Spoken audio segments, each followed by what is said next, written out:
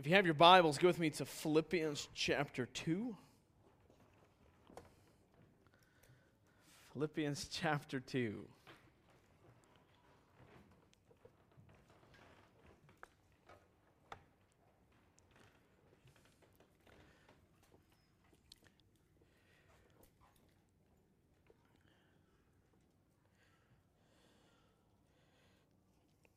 All right. Usually I get up to preach. It's like 20 after. I've used 20 minutes or 30 minutes of that already.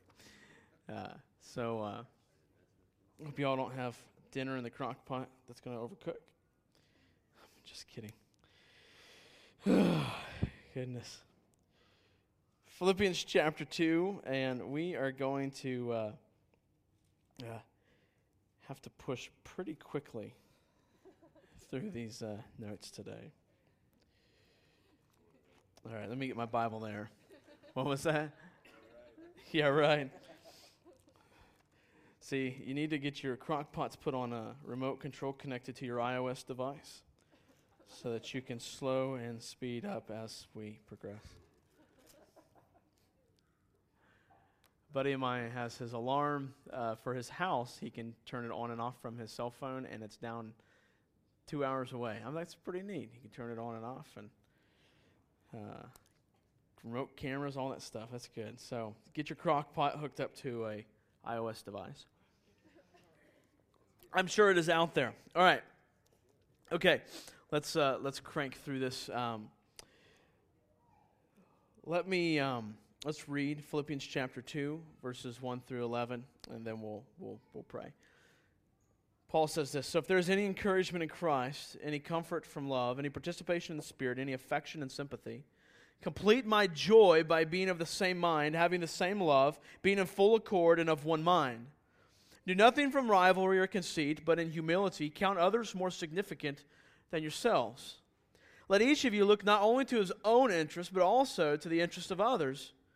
Have this mind among yourselves, which is yours in Christ Jesus, who, though he was in the form of God, did not count equality with God a thing to be grasped, but made himself nothing, taking the form of a servant, being born in the likeness of men. And being found in human form, he humbled himself by becoming obedient to the point of death, even death on a cross. Therefore, God has highly exalted him and bestowed him the name that is above every name, so that at the name of Jesus every knee should bow in heaven and on earth and under the earth, and every tongue confess that Jesus Christ is Lord, to the glory of God the Father." Let's pray. Father, I pray in these next very short moments, Father, that your word would be preached. Father, that you would you'd push me out of the way. And Father, that it would be your word speaking to your people. And it's in your Son's name I pray. Amen. You say, what in the world does this have to do with Christmas time? I thought this was like when we get the sermon, the Christmas sermon, right? This is when we get the Jesus was born in a manger and there he laid, and we sang all the Christmas songs. So now what about the Christmas sermon? Well, I think you'll see as we go that this has everything to do with Christmas. This is a Christmas passage, if you will. So let me start here. Let's think about the Trinity with me for a few moments. I want to specifically, when we think about the Trinity in these few moments, I want us to think specifically about the Son. About one part of the Trinity, the Son. When we think about him as eternal, right? When we think about the Son as part of the Trinity, we think about him as eternal. Everybody there with me? Like we think of him as always being in existence, as eternal. We think of him as the eternal Son of the Father. We think of him as having no beginning and no end. I hope your theology includes that when it comes to the Son. If not, it's called heresy. We think of Jesus, he has no beginning and has no end. That is Orthodox Christianity, and I believe that's what the Bible teaches. So we think of him as having no beginning, no end. But when we think about the Son at this time of year, we think of the boy born of the Virgin Mary, right? This child who had a beginning and in time, or had his beginning in time through the power of the Holy Spirit. We think about this created person. So here we have the divine nature of the eternal Son magnificently joined with the created human nature in the womb of the Virgin Mary. But think about that for just a second. So let's go back and read some of these words from Luke chapter 1 in the birth passage. It says, in the 6th month, the angel Gabriel was sent from God to a city of Galilee named Nazareth to a virgin betrothed to a man whose name was Joseph of the house of David. And the virgin's name was Mary. And he came to her and said, greetings, O favored one, the Lord is with you. But she was greatly troubled at the saying and tried to discern what sort of greeting this might be. And the angel said to her, do not be afraid, Mary, for you have found favor with God. And behold, you will conceive in your womb and bear a son, and you shall call his name Jesus. He will be great, and will be called the Son of the Most High, and the Lord God will give him the throne of his father David. And he will reign over the house of Jacob forever, and his kingdom there will be no end. And Mary said to the angel, how will this be, since I am a virgin?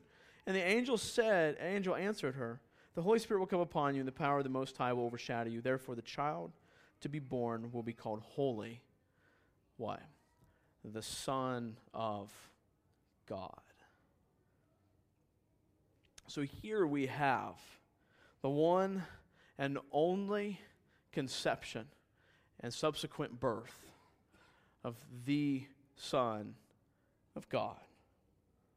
No other conception has been like this one. Would you all agree? No other conception like this one. The Holy Spirit brings this conception about without any help from a human father. And that's what the text says. And if we accept the text as being authoritative, the text says there has been no involvement from a human father. This has theological reasons beyond just the fact that God wanted to do something kind of cool. There are reasons why this had, and we don't have time to go into that today. But I want to bring to our attention, not only does the Holy Spirit bring about life in a unique way, without the aid of a human father, but he also, for the first time in history, the Holy Spirit unites the divine and the human natures into one person called Jesus. He would be fully human, the Son of Mary, while also being fully divine, the Son of God or the Son of the Most High. The miracle of Christmas is both the conception of this baby Jesus, but also the conception and birth of this person who would be the Son of David and the Son of God. Right? So there's two major, they're combined, but there's two major just facts going on there where you have this child born without a human father, but then you also have the uniting of these two very opposite natures, at least in some major attributes. The theologic word theologians would use is, he is theanthropic. That means that he is both divine and human in nature. So he is the theanthropic person, Jesus Christ, for you nerds out there that want a fancy word. Theanthropic.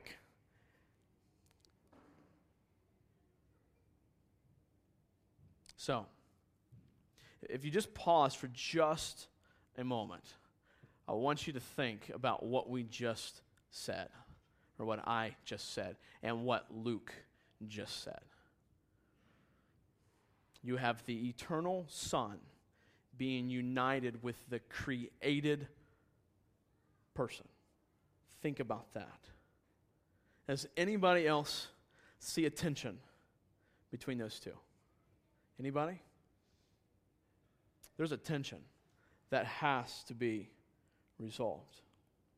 So the main question for us this morning is if the divine nature in Jesus was eternal and infinite, while the human nature in Jesus was created and finite, how could these two natures coexist in one person?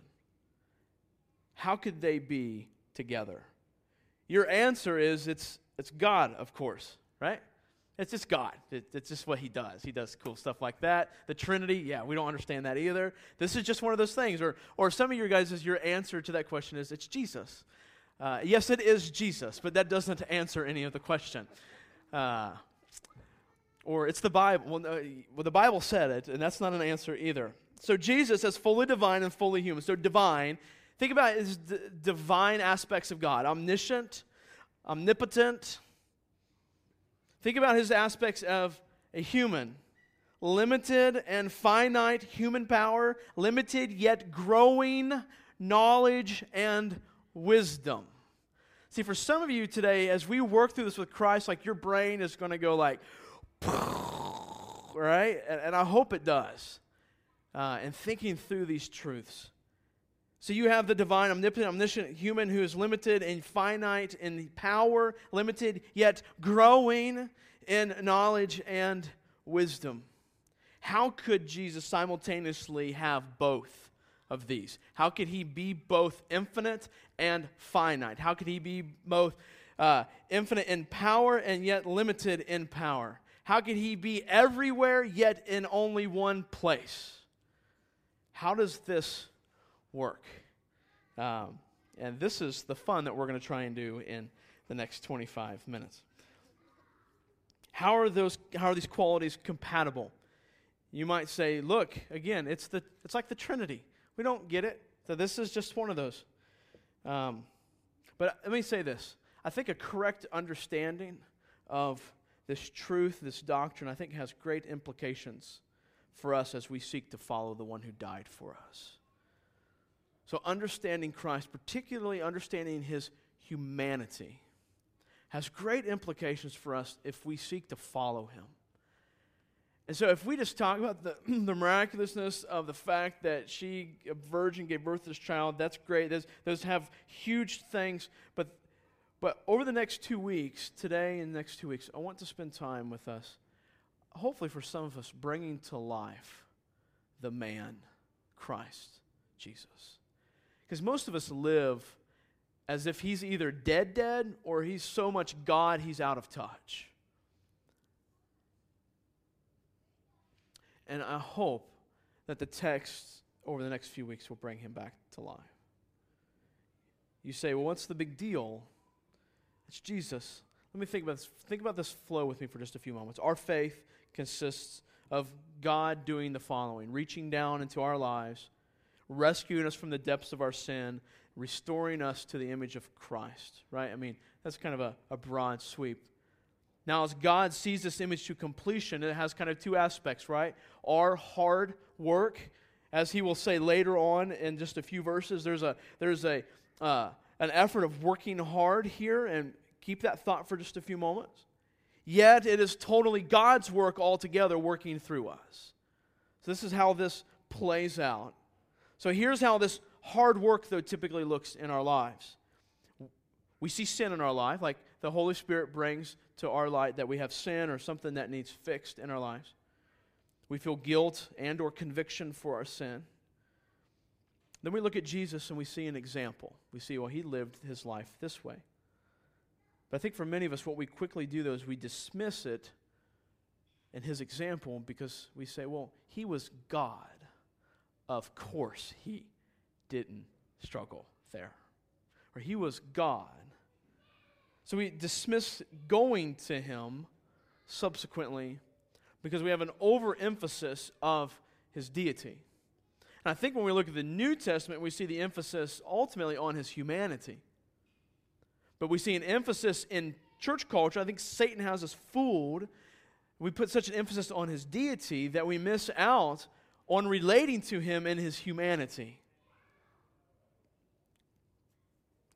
So we don't run to Christ because we forget His humanity. We don't run to Christ because we don't understand His humanity. We don't relate to Christ because we don't understand His humanity. Well, He's God, of course. what happens is we very spiritually muster up the strength to fix these issues, to fix the sin in our life. Well, I'm just going to do good here. So we end up living a life of defeat and discouragement because although we may be working hard, we see very little change. And I think it has, at least in part, but I think it has a lot to do with a misunderstanding of His humanity. I believe if we understood more clearly the Christ that walked this earth, that we would run to Him for everything. That we would experience true transformation from the inside out. So why don't we run to Christ for everything? I mean, think about this with me. Because we don't understand, and this is kind of the crux for today, we don't run to Christ for true transformation because we don't understand or know that Christ experienced true transformation from the inside out. We go, how is that possible? He was God. And today's going to set the stage for us to think through this over the next couple weeks. How did Christ, who is God, how did He transform? How did He live this life? See, we think Christ was born and in that manger He was singing, holy, holy, holy, right? So like day 2 and He's holy, holy, holy, holy, whatever, the little baby. That's what we think. I mean, practically, is it not? We think He was, you get the point. We need to move on. So back to our question. What is it about Christ that we need to understand here before we move on to know better this Christ whose birth we celebrate? What do we need to understand better? And I think this text. So, would Jesus be truly and genuinely human? This is kind of our big question for the day. Would He be truly and genuinely human if in His human experience He had limitless power, limitless knowledge, limitless wisdom, and limitless spatial presence? Would He be truly and genuinely human? If the divine nature in Jesus was eternal and infinite, while the human nature in Jesus was created and finite, how could these two natures coexist in the one person? That is our question in large today. The answer, I believe, is in the text of Philippians. And that's where we're going to focus. Let's go back to chapter 2. We're going to just read 5 through 8. And here's what we're going to work through. Paul says this. Have this mind among yourselves, which is yours in Christ Jesus, who though He was in the form of God, did not count equality with God a thing to be grasped, but emptied Himself by taking the form of a servant, being born in the likeness of men, and being found in human form, He humbled Himself by becoming obedient to the point of death, even death on a cross. So there's a few things we need to see from this text. First thing, Paul affirms that Christ is fully God. We see Paul's affirmation of the deity of Christ, that He is fully 100% God. You say, well, where? All right, well, look at verse 6. He says the form of God. You guys see that in verse 6? Who was in the form of God. That comes from the Greek word morphe, which means, or which refers to the inner nature or substance of something. So this has nothing to do with the external realities. This has everything to do with the internal realities of Christ, the internal nature or the very substance of something. He says, form of a servant. Obviously, Paul does not mean the outer appearance of a servant. He was a child. Right? I mean, think about it. He says the outer form of God, and He came taking the form of a servant in verse 7. Taking the form of a servant. He's a child. He's not a servant. He's a child. He's referring to his being, of who He came to be. Jesus took at His very nature the form of a servant. So form of God must mean the very nature of something. So He took on the very nature, or he was in the form. Though He was in the form of God, He did not take on the form. He was in the form of God. He was the very nature of God. So the very nature of this child was the very nature of God. You see that? On the same page? A couple of other comments on that. Basically, the innate or essential qualities of a character or a character of a person. That was Jesus. So the very innate, essential qualities of God was in Christ.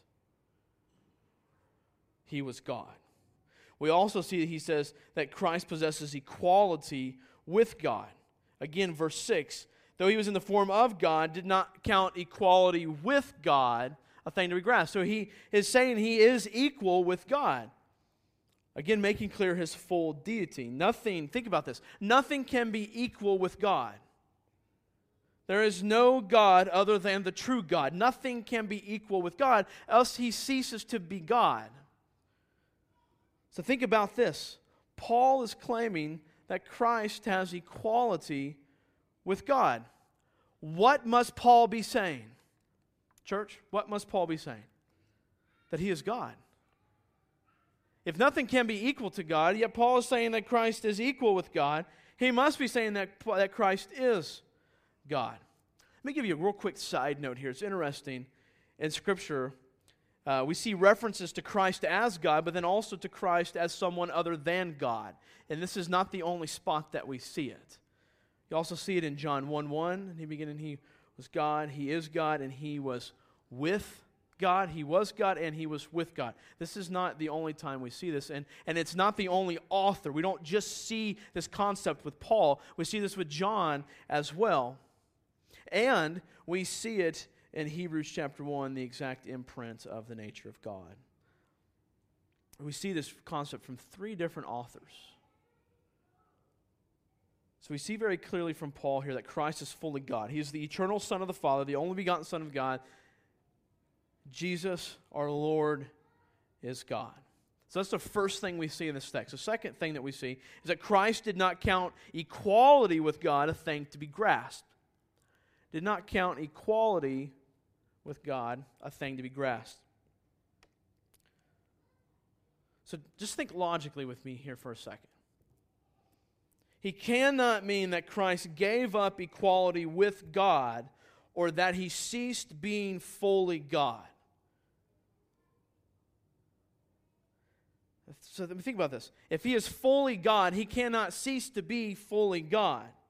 To cease any aspect of his deity would be to cease being God. That would be not possible. R.C. Sproul says this. He says, if God laid aside one of his attributes, the immutable undergoes a mutation. The infinite suddenly stops being infinite. It would be the end of the universe. I think that's a good point. So God is eternal, self-existing, immortal, immutable. He cannot cease to exist. So Paul cannot mean that Christ gave up aspects of God. Instead, what I believe Paul must mean is that Christ did not hold on to the privileges and benefits that were afforded to him in his position of equality with God. His privileges and benefits that came along with his equality with God. Does that make sense? So think about the privileges, the benefits that come along with being who he is as God. And think about what he says right there. Go back to verse 6. It says, who, though he was in the form of God, did not count equality with God a thing to be grasped, but instead made himself nothing. So, not to be grasped. What's he mean by something not to be grasped? Something not to be take a hold of. Basically, what he's saying is that he did not hold on to these privileges and benefits so tightly that it would lead him to refuse coming to earth. So he had these privileges and benefits as in his equality with God that he would have to give up in coming to this earth. So he did not hold on to those privileges, but those privileges are not the essence of being God. Like that's not his nature. He's not giving up parts of his nature. So we're not just playing a semantic game here where we're saying, well, we're calling immutability, we're calling that privileges. That's not where these are in different categories. We're not talking about his nature. We're talking about his privileges, so benefits to him. These are outside of him. This is not who he is intrinsically. He's not giving up those. He did not hold on so tightly that he would refuse the humiliation of the servant role he was being called towards. Now do you have a little bit of a picture of what privileges he is giving up? And this I think will come a little more clear as we go. So, Jesus Christ, the third thing that we need to see, is that Jesus Christ emptied himself by taking the form of a servant. This is where we get into the title of the sermon called the Kenosis. You're like, well, the Kenosis, that's a weird theology term. It's a Greek term, and the word here specifically is ekenosin, which basically means emptied himself. Emptied himself. The ESV says that God did not count equality with him a thing to be grasped, but made himself nothing, taking the form of a servant. I don't think that that's helpful in the ESV. I don't think that's helpful at all. I think if your Bible says emptied himself, does the NASB say emptied himself? I think that's better. I think we just need to take the term and understand what it means. It means literally that Christ emptied himself, or some Bibles might say poured himself out, which I think is also a little more helpful than making himself nothing. Poured out himself. Let me give you a couple notes, and as we seek to understand this. It was not until the late 1800s that scholars wanted to understand this as Christ losing part of his deity. So this was not until just a couple hundred years ago where they began to say, well, this emptying himself means that Christ gave up his immutability, or Christ gave up his omniscience and gave it away and took it out of himself. It wasn't until then that they did this. But I want you to notice Paul's language here. Notice what Paul is not saying. He is not saying that Christ emptied something from himself. Do you see that in the text? Is he saying he emptied something from himself? Something like an aspect or this piece. Did he say he emptied something? Or is he saying that he poured something? He's not saying that he poured something out of himself. See that? So if I'm going to give up an aspect of myself and say the immutability, the unchangingness of myself, then I'm going to take that part out and I'm going to give it out from myself. He doesn't say that in the text. Rather, it says he emptied himself. He poured himself.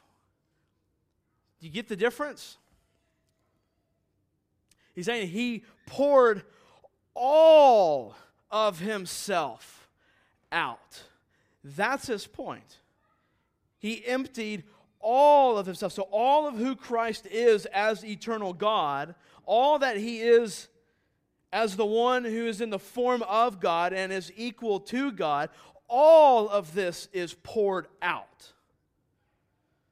Christ then, in that understanding, can remain fully God, because it's himself being given to this task. All of his immutability, his omniscience, his omnipresence, all of that is being poured out to this task, to this mission. So remaining fully God in that. He loses nothing of his divine nature, and no divine qualities are removed from him. Christ remains in his divine nature fully, who and what he is in his existence as the eternal second person of the Trinity. He's been fully God for all of eternity, and now in the incarnation, he pours out fully who he is as God, remaining fully God as he does. So, you go, wow, all right, dude, brain is starting to stretch here. We'll keep pushing, okay? We're going to keep pushing. The question now then is, so what in the world does this mean? What does it mean? Like, this is crazy. What does it mean? So the Christ, who exists in the form of God and is equal to God, pours himself out. What does that mean? I think we see it answered particularly in the participle that follows this phrase. Christ poured himself out. And then what's it say after that? What's it say after that? Verse 7.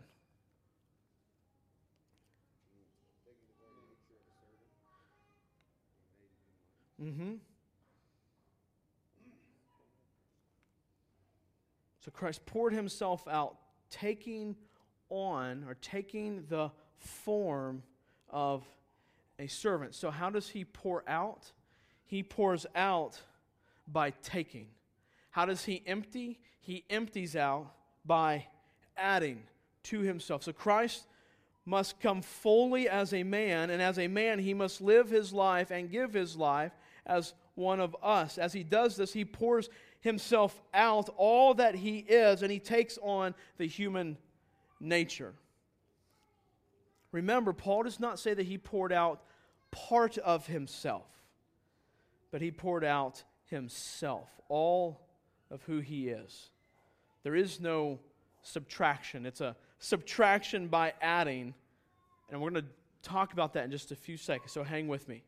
You're like, subtraction, how does that work? Like, I don't understand that math. All right, we'll get there in a second. John Calvin said this: in order to exhort us to submission by his example, speaking of Christ, he shows that when as God he might have displayed to the world the brightness of his glory, he gave up his right and voluntarily emptied himself, that he assumed the form of a servant and, contented with the humble condition, suffered his divinity to be concealed under a veil of flesh. Think about those words. That he could have showed the brightness of his glory. He gave up his right and voluntarily emptied himself and assumed the form of a servant and, contented with the humble condition, and concealed under the veil of flesh. So, Christ came then to become the God-man. With this fully divine nature, he pours himself out by adding to himself the nature of man. Let me give you a couple illustrations, and I'm stealing these illustrations directly from a theologian much smarter than myself. He gave this illustration, he called it the car illustration. Imagine you walk into a car showroom. Anybody bought a car from the car showroom? Like, right? Yeah, gorgeous, right? So imagine, though, you walked into the car showroom, and it's this beautiful red BMW, all right? Just gorgeous car, 50, 60, 70,000, whatever it costs. Make it a Porsche if you want, whatever. It's a beautiful car, and you walk in, and you say, and the guy walks up, the salesman walks up to meet you, and you say, man, we are almost out of time. I'm going to have to hurry this illustration up. And he says to you, do you like this car? Well, yeah, I like this car. This car's beautiful. And he says, would you like to take it for a test drive? He said, well, yeah, I would love to take this car for a test drive. Who would not? Matter of fact, I thought about doing that. Going to a Porsche dealer, I would like to take this for a test drive, please. No intentions to buy. No ability to buy. And he might think I'm some trust fund baby or something. I don't know. So I take this car out for a spin. You take this beautiful car out for a spin, and as you're going down the road, you're all by yourself, and you see this dirt road. You see the dirt road turn off. Just so happens it's been raining a little bit. So the road's a little on the muddy side. So you take this car on this dirt road. You want to see how it can handle, right? We probably better make it a BMW. Whatever. So we're going down this dirt road, and man, you're just sliding all over the place, and the mud is just, just caked all over this thing. So finally, you're like, all right, I've had enough fun. You head back to the. You don't stop at the car wash, right? You just go right back, and you pull right in to the showroom floor, and the salesman comes up and says, "What have you done to my car? This is filthy." And he says, "Look, nothing has happened to your car. The bright red paint is still there.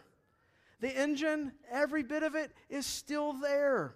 Those beautiful, nice, shiny rims, they are still there. Every aspect of your car is still there. It just has a little bit of mud on the outside of it.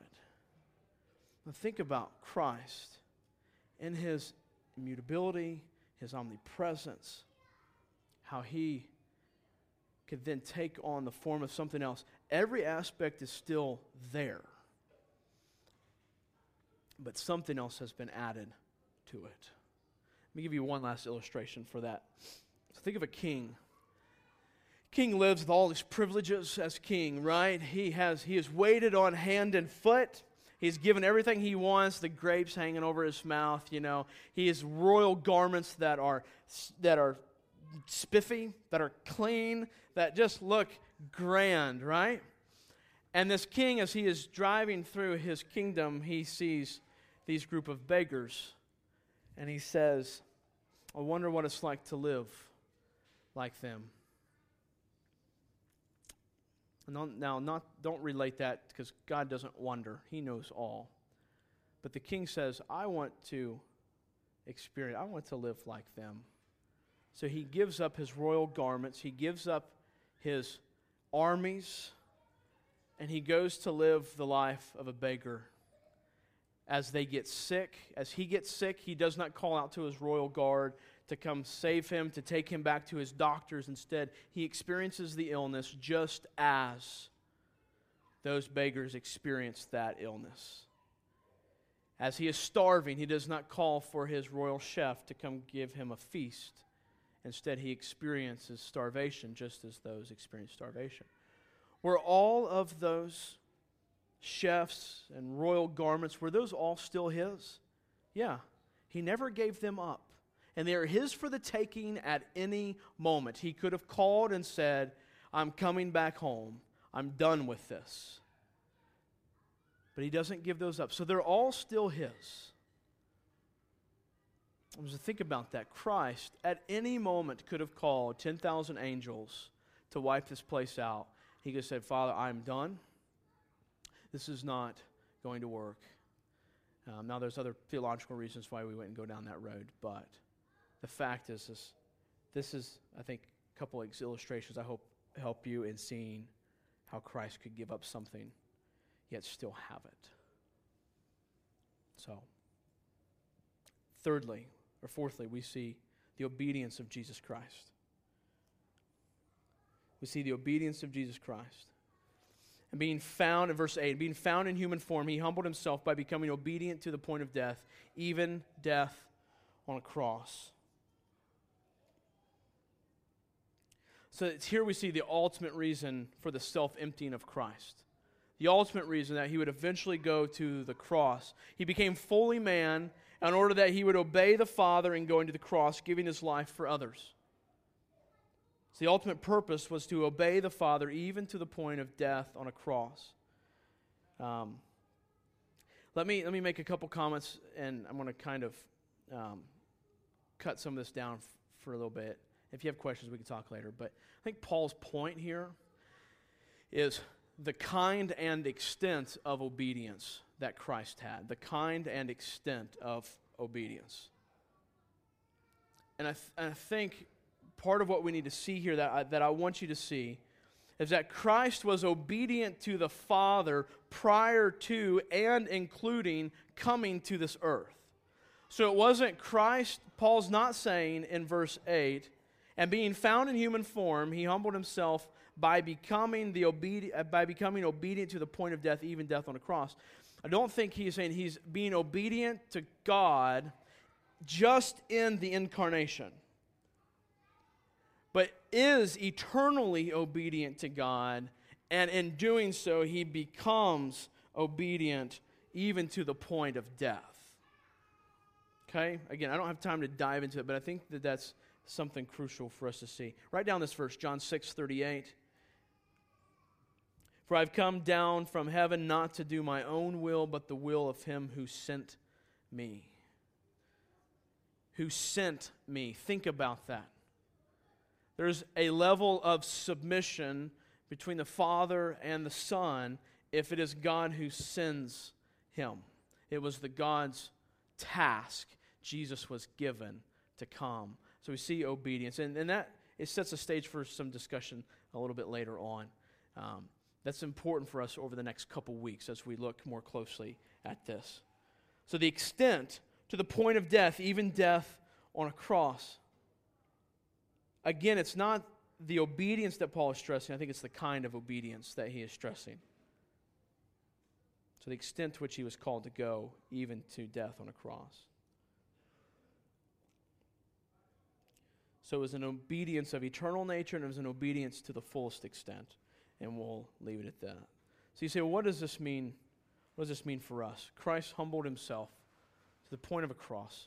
What does this have to do with us? What does this have to do with Christmas? What does this have to do? Maybe the last kind of main thought here. We are to humble ourselves, or humble and put the interest of others first. We are to humble ourselves and put the interests of others first.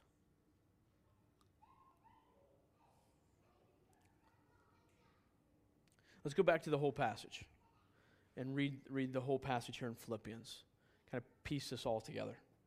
He says, so if there's any enjoyment in Christ, any comfort from love, any participation in the Spirit, any affection and sympathy, complete my joy by being of the same mind and having the same love, being in full accord and one mind. Do nothing from selfish ambition or conceit, but in humility count others more significant than yourselves. Let each of you look not only to his own interest, but also to the interest of others. Have this mind among yourselves, which is what? Which is yours in Christ Jesus. And then he gives us the example of Christ Jesus. The mind of Christ. You know the phrase, what would Jesus do? Like, you know how cliche and trite that phrase has become? It means very little today. But this is exactly what Paul is referring to. He says, you do this. And we see this exemplified in Christ. We see Christ doing this. What is we doing? First of all, we need to stop and consider first what Christ did in coming to this earth. If we're going to pick up on the greatness of this passage, think about it. He took on our human nature.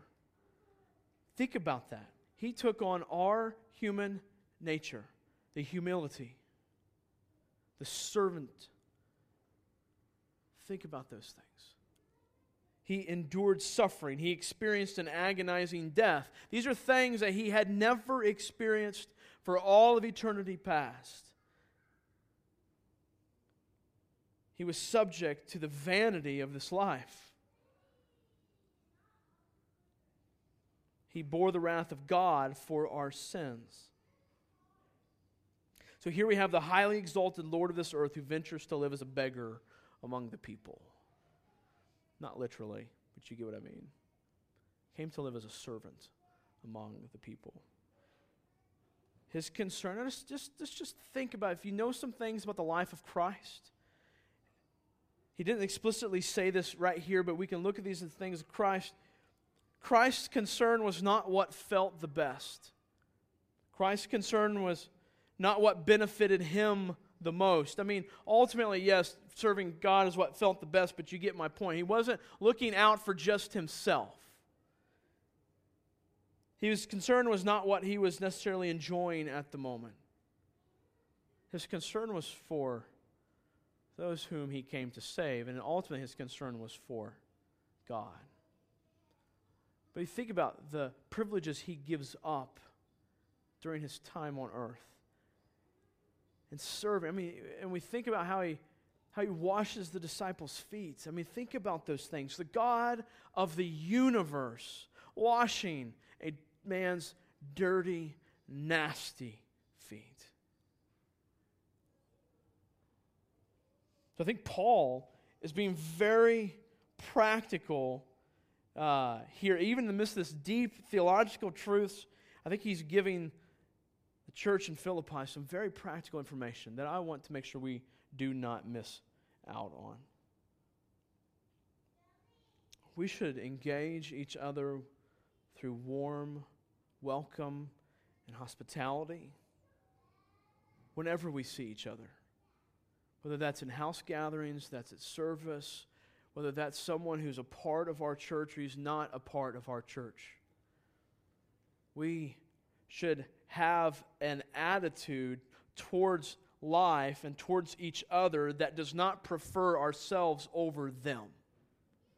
So in that moment, you're doing something that you prefer to do, like chit-chatting to this person about something that is maybe not that productive, but maybe is fun, and you see someone over there who's not being engaged or maybe is struggling with something. Give up your preference of that enjoyable conversation to go take care of that person. And you say, well, is this just doing better things? No, we're talking about going back to Christ. We're going to get there in just a few moments, and I think that'll help us wrap this up. But the heart of it comes down to is that Christ did not hold on to his preferences so tightly that he did not and was not willing to go serve and do the mission that God had called him to do.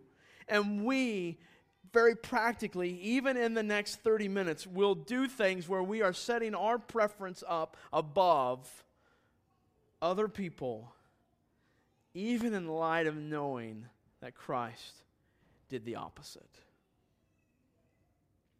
Let me challenge us. There's many different applications of this, but is our preference for ourselves always more weightier than the preference of other people? Would we rather get to the restaurant more on time, or would we rather make sure that so-and-so is being taken care of, or so-and-so has help carrying their stuff out? I mean, there's 1,000 different applications for this. Very practically, things like just seeing someone carry something and help them carry it. See someone in need, go help them.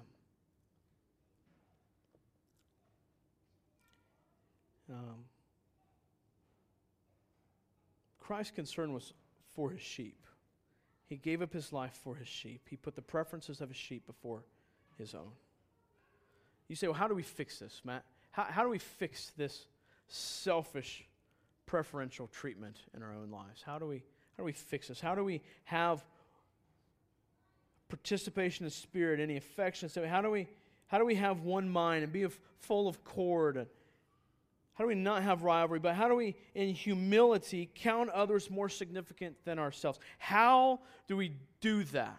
Do we give ourselves like, okay, I need to do 3 things today that display humility? Is that how we fix that? Do we go, I want 3 things today, and as long as I do that, I'm good?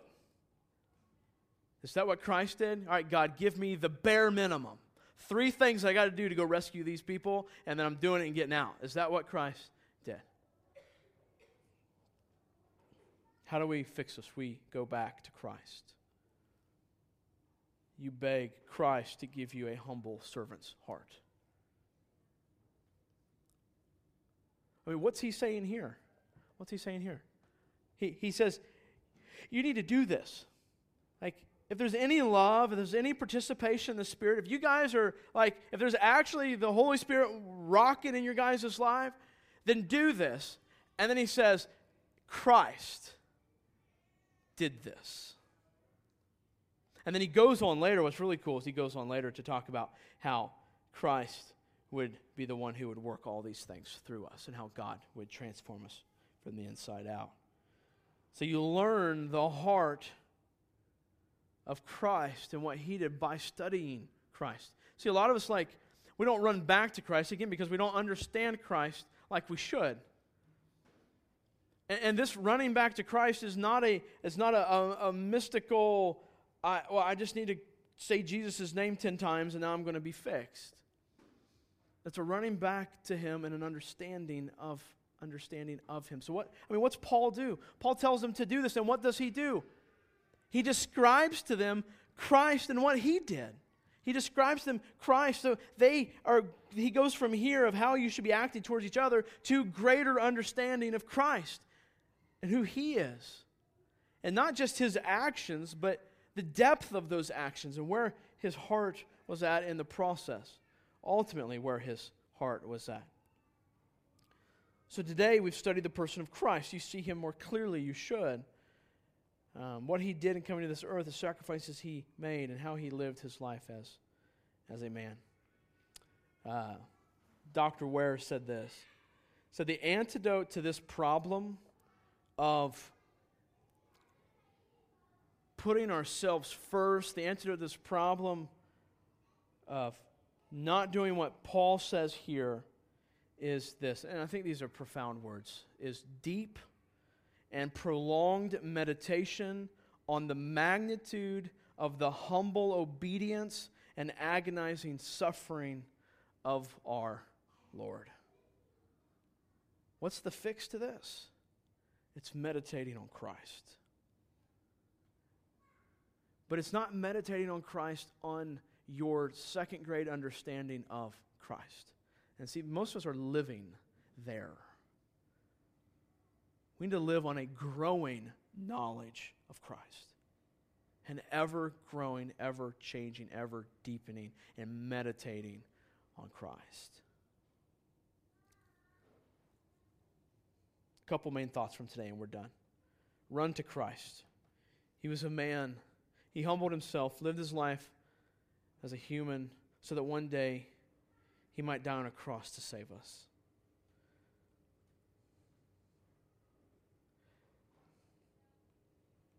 The main point of the text is consider others before yourself. Have a hospitality that reflects the humility of our humble Savior. Have a life that displays the humility of our humiliated Savior.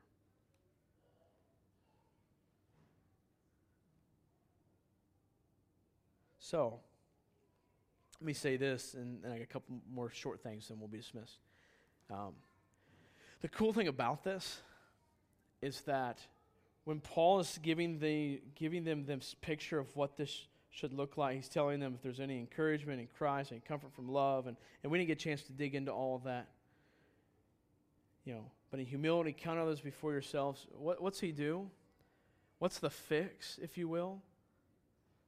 Is he takes them to Christ.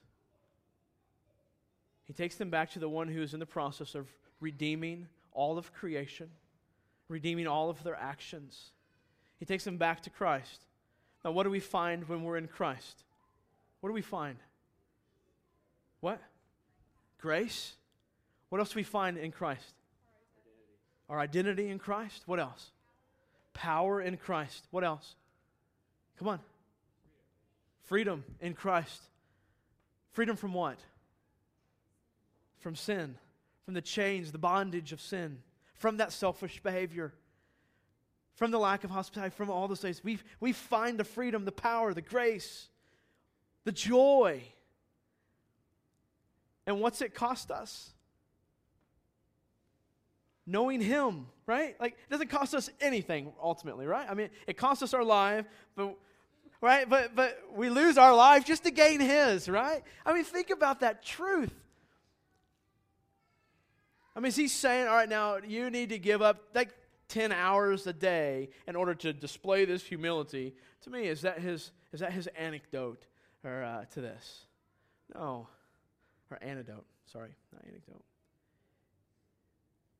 It's a marvelous picture. And I hope you see that. Don't leave this place going, oh, now I just have another thing that I have to fix. But leave this place going, I have a Savior who is fixing this in me, and I just need to know Him. Right? I just need to know Him. And know Him in His glory and in His majesty. Know Him in His splendor. This King that we worship this time of the year, He came, He humiliated Himself so that we might know Him more clearly. So why strip Him of His humanity to put so much emphasis on His deity? He came and lived this life in a humble spirit for you and I, ultimately for God's glory. So that when we run back, we're not just running back to God, but we're running back to one who suffered among us. Right? Let me read to you two last things and we're done. Julia Johnston wrote this hymn, Grace Greater Than All Our Sin. He says this, marvelous grace of our loving Lord, grace that exceeds our sin and our guilt. Yonder on Calvary's mount outpoured, there was the blood of the Lamb, or there where the blood of the Lamb was spilled. The chorus says this, grace, grace, God's grace, grace that will pardon and cleanse within. Grace, grace, God's grace, grace that is greater than all our sin. Verse 2, dark is the stain that we cannot hide. What can avail to wash it away? Look, there is flowing a crimson tide, wider than snow you may be today. Grace, grace, God's grace. Grace that will pardon and cleanse within. Grace, grace, God's grace. Grace is greater than all our sin. Verse 3, marvelous, infinite, matchless grace, freely bestowed on all who believe. All that are longing to see His face, will you this moment His grace receive? It says grace, grace, God's grace. Grace that will pardon and cleanse within. Grace, grace, God's grace. Grace that's greater than all our sin. We see the grace of God in the manger. We see the grace of God in our lives. Let these words in the text humble you at the foot of the manger, turned cross, turned throne as ruler of this world. It's grace. It's these two aspects we see. And I hope you walk away a little more clearly understanding that Christ and how these two aspects to fit together, because it's going to affect, as we study next week and the following week, next week, how did Christ live this life in the power of the Holy Spirit? See, we think Christ did what He did because He's Christ, because He's Jesus, because He's God, right? He had to depend on the Holy Spirit just as you and I have to depend on the Holy Spirit. And you say, whoa, whoa, whoa, but then He's not God. We'll get there next week. Thirdly, we're going to talk about how Christ grew in faith and wisdom, but primarily in faith. How did Christ, who is God, grow in faith? How did He grow in obedience? Ooh, God grew in obedience. How did this work? So, those are the next couple weeks to come. So let's pray, and we'll be dismissed. I've eaten up all of our time. Father God,